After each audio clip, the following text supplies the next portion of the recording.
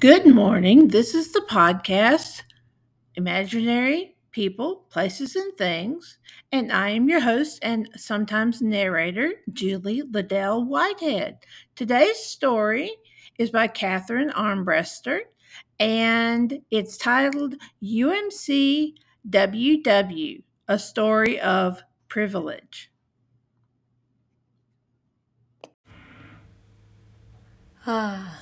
Medical insurance. If dealing with that and upper middle class white women didn't drive me to drink, nothing will. Maybe. Also, anyone who tells you that being a secretary for a physical therapy office is, if not easy work, not particularly hard work, they're lying. That person deserves every physical ailment that you can wish on them, and you will have a hefty catalog to choose from by the time you quit. Slip disc, uterine prolapse, rounded shoulders, sciatica, fibromyalgia, bulging discs, etc., etc., etc. An upper middle class white woman would arrive for her first appointment, and you would hear her vaguely complain to her therapist, "Oh, I'm sore there." And by the time she finished, she had almost as many anatomical terms under her belt as a seasoned doctor, something which she will probably remind you of, should you dare to not schedule her with her favorite therapist, who is Bill, who is booked out for 6 weeks. The favorite therapist of all the upper middle class white woman patients is Bill. The sooner you accept this, the better.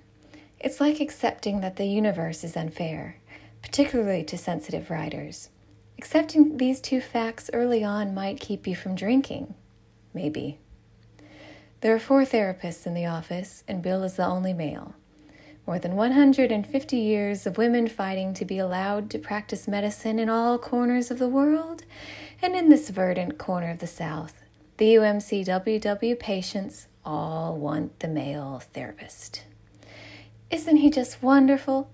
He goes to my sister-in-law's church. He always makes me laugh. His wife is principal at my son's school, you know. He just works so hard. Can't you girls make him stop working on weekends so often?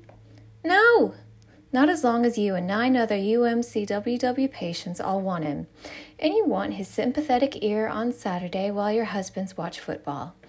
But of course, we, the criminally underpaid secretaries without insurance benefits, who are only 4 years younger than you, yet you still call us girls, we're the mean ones here. That's another fact you'd better accept, honey. No, wait. I hated it when they called me that. I take it back, excuse me. No, the fact you better accept, unfortunate person who is replacing me, bless your heart. Oh, I'm sorry. Those phrases creep into your vocabulary when they're directed at you all the time, like obscenities. The fact is that no matter what you do or say, it's wrong, and you're the mean person. The UMCWW patient is always right, especially when their husbands own the local Lowe's, or are an estate planning lawyer, or own a Christian radio station. The women always tell you what their husbands do. You will swallow their passive-aggressive, give me the appointment time I want tactics back like bitter spit. I'm sorry, but I'm still quitting. It's like feminism never happened. But then again, this verdant corner of the South is one of the last natural habitats of the rare breed of gently reared women whom you hear complain in the waiting room about their engaged daughters not wanting their great-great-grandmother's 57-piece Spo China tea set. Their daughters are losing their sense of tradition. Their daughters want ethically produced artisanal pottery made by uneducated women in West Africa. Have you ever heard anything so crazy in your life? They ask us, the criminally underpaid secretaries.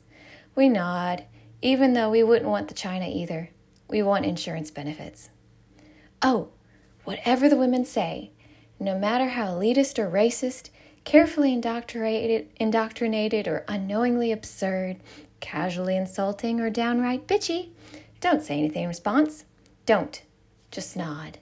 And try to keep your face to yourself, as I was told, repeatedly. Otherwise, Bill will come to you later and let you know that his third UMCWW patient that morning accused you of raising your eyebrows at her. Lord, I wish I was joking. Why can't these women get that upset about the ERA amendment never being ratified? Oh, wait, feminism is bad in this verdant corner. Never mind. Of course, not all the patients were like this. Many frequented the female therapists, bringing us food, and good stuff, not healthy stuff because they're on keto diets. Several stopped asking us to come to their Arbonne and Pampered Chef parties after we told them we were busy, and didn't make us feel guilty by saying, since we didn't have children, we didn't know what busy was, but instead later brought us coffee cups full of samples. There was Doria, one of the few black patients, who never took it out on us when her female therapist had to frequently cancel at the last minute due to her child hitting others at school. Gloria admitted with a breathtaking personal honesty that we were not accustomed to in our UMCWW patients, where their incredibly talented private school educated children were concerned, that she had been run through that ringer herself and crocheted us and the therapist Christmas stockings with tassels. There was Caro, the next to youngest of 9 brothers, who had won every marksmanship contest, markswomanship, she would gleefully chuckle, in the country and was recruited by the FBI in 1975, but unfortunately didn't pass their height requirements. Bureaucratic chauvinists, she cackled. And there was Lindley who, when she found out that I was gluten intolerant, didn't pretend to offer sympathy while next relaying her latest health problem, and she didn't offer her favorite cousin's wife's essential oils as remedy. Instead, on her next appointment, she brought me a color-coordinated list of restaurants in our city that offered gluten-free, with desserts marked by a perky asterisk. Desserts are important, she said, as we had commiserated in the past over our voracious and hellacious sweet tooths. So you see, it isn't all terrible. There are women out there who are bold, who listen, who give, who support other women. It's a big world out there. Oh, it's so much bigger than a physical therapy office in a verdant corner of the South. Keep reminding yourself that until you can quit and get a job with insurance benefits.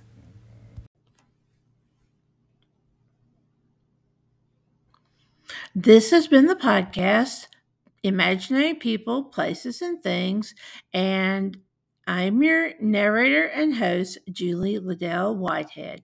And remember, a story is only as true as you believe it to be. Thank you for listening, and see you next time.